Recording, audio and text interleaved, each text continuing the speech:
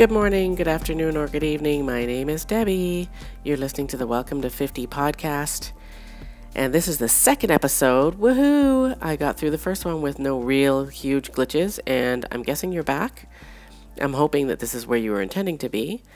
Like I said, this is the Welcome to 50 podcast, and this episode is about what we perceive to be the actual fountain of youth. I've found something that I think is the actual fountain of youth.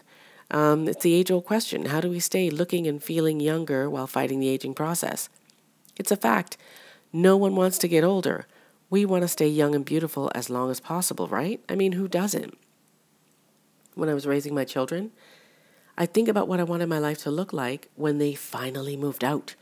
I thought about it daily, and it felt like this time would never, ever get here. But get here it did, and much more quickly than I thought it would. It felt like one day I was wishing for the kids to grow up and move the hell out, and the next, poof, they were gone. Since they've moved out over the last few years, I've noticed something really cool about my own life. The more I fill it up with this one thing, the more energy I have and the younger I look and feel. Don't get me wrong. When people ask me why I look so young, I usually tell them it's because I don't have a man in my life to stress me and give me wrinkles and gray hair. And I really do believe that to be at least partly true. I don't stress, and I certainly don't stress over the bullshit that can come with being in a relationship, but that's for another podcast. That's for another episode. The best way to ward off good old father time is to fill up your life with people who are younger than you are. I work in an industry where my coworkers are largely in their 20s and 30s, so most of the people that I socialize with are naturally in that age range. We don't talk about shit that has to do with aging. Quite the contrary. We actually talk about what's going on with them, school, settling down, who they should be dating, which concert they're going to, how much money they spend on designer shopping, etc. Most of those people ask me for advice on the things that they're about to go through, and many times they're things that I've already done, and I love it. Filling up your life with youth is the fountain of youth. No question. Make sense?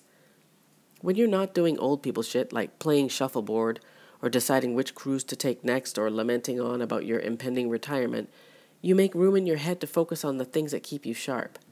Socializing with people who are younger than you puts you in a position to share your experiences with them as they'll ask you for your opinion on things that matter in their lives.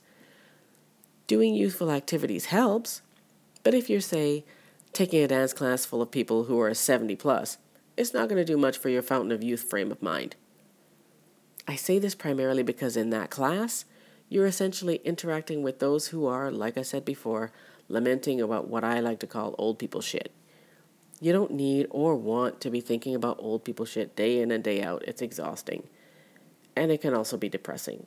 Yeah, I know, we all get old. But 50 isn't old. 55 isn't old. So I see no reason to bring on the old any sooner than we have to. Fill up your life with activities and people who are younger than you are, and you'll feel and look much younger. Don't believe me? Try it for a month. Let me know how it goes. My name is Debbie.